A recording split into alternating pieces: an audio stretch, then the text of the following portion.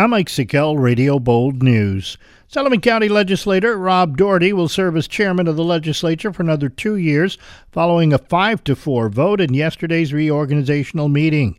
The brief and tumultuous meeting included jeers from the audience and opposing legislators voicing strong displeasure at District 9 legislator Alan Sorensen, who was considered the deciding vote.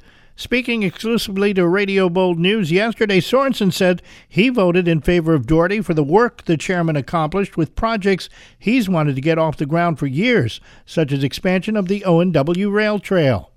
While I understand people's concerns with Rob's demeanor, he does put the time and effort in there to, move projects forward.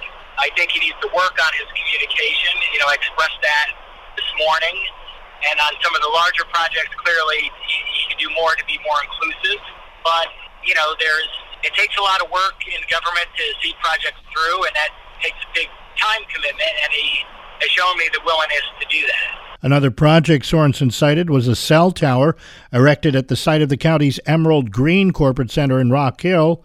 Sorensen hopes that Doherty and the legislature could function more smoothly in the future.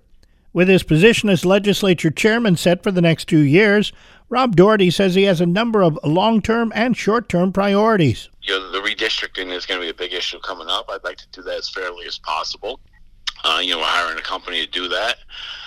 And hopefully we can come to agreement on that. I just wrote 5 letters to the editor, 1,000 words apiece. My last one dealing with trades. I'd like to start working with some local unions and workforce development and work quickly and getting that together and moving that forward. I think that's very important for the future of our county. Doherty says he hopes he can work better with the legislature, but took a defensive stance, noting he has been cleared in 3 separate internal investigations brought on by fellow legislators. The total number of active COVID cases continues to rise in Sullivan County. County Communications Director Dan Hoost in his morning Sullivan County update yesterday on Thunder 102 and 104.5 notes, while numbers are up, residents have options to stay safe. We are not encouraging people to panic. We are encouraging people to take responsibility for themselves and those around them. Wear a mask, social distance, wash your hands, and if you're up for it, get vaccinated. We have 6 different upcoming clinics, first dose booster clinics within the next month here. The county continues to distribute KN95 masks it received from the state. The next drive-through event will be held today from 11 to 4 at the Transportation Building on the Airport Road in Swan Lake.